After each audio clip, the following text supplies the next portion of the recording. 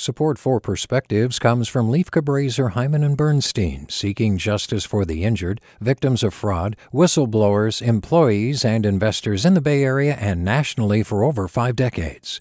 Online at lchb.com. Hey, it's Glenn Washington from Snap Judgment, and if you love what you're hearing, and I know you love what you're hearing, please consider becoming a KQED member.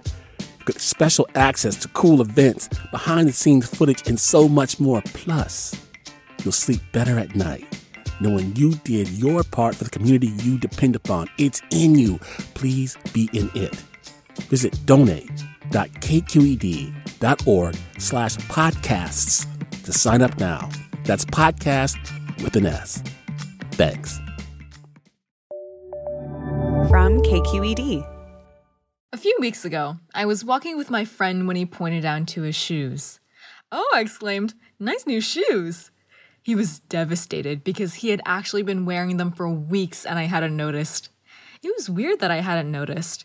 Then it hit me that I don't look at people's shoes anymore. I was dumbfounded.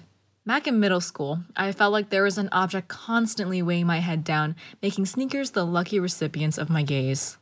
It was my gilded age of insecurity when I looked my best but felt the worst. I suffered the typical bouts of tween insecurities. You know, the "how does one survive among these geniuses?" or my face, "what a horror." Being insecure felt exhausting. So, when I stepped onto high school as a freshman, I was determined not to repeat my middle school years. I envisioned a glorious mental revolution to regain my confidence, but I didn't know how to start. Yet I did know that I should at least look confident. So, with nothing to lose, I faked my confidence. Despite struggling with my insecurities, I still decided to channel what our generation calls girl boss energy. I had a simple agenda: keep my head up, walk with purpose, raise my hand, and speak with actual periods at the end of sentences. It was quite the ordeal. But those consistent actions eventually became habits, making me look more confident by the day.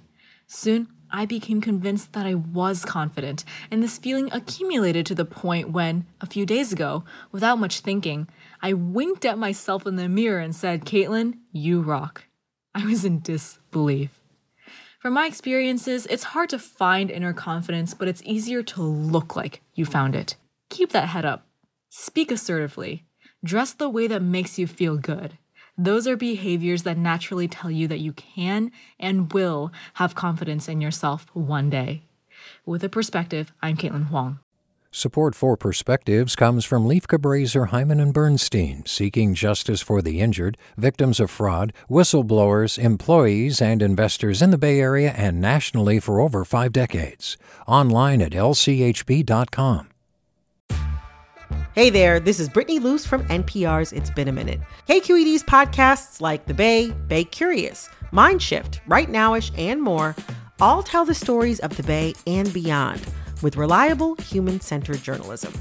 They aim to inspire, make you think, entertain, and expand your understanding of the place you call home. Here's how you can support podcasting at KQED. Showing your support is easy, and you can join Brittany in supporting KQED Podcast too at donate.kqed.org/podcast.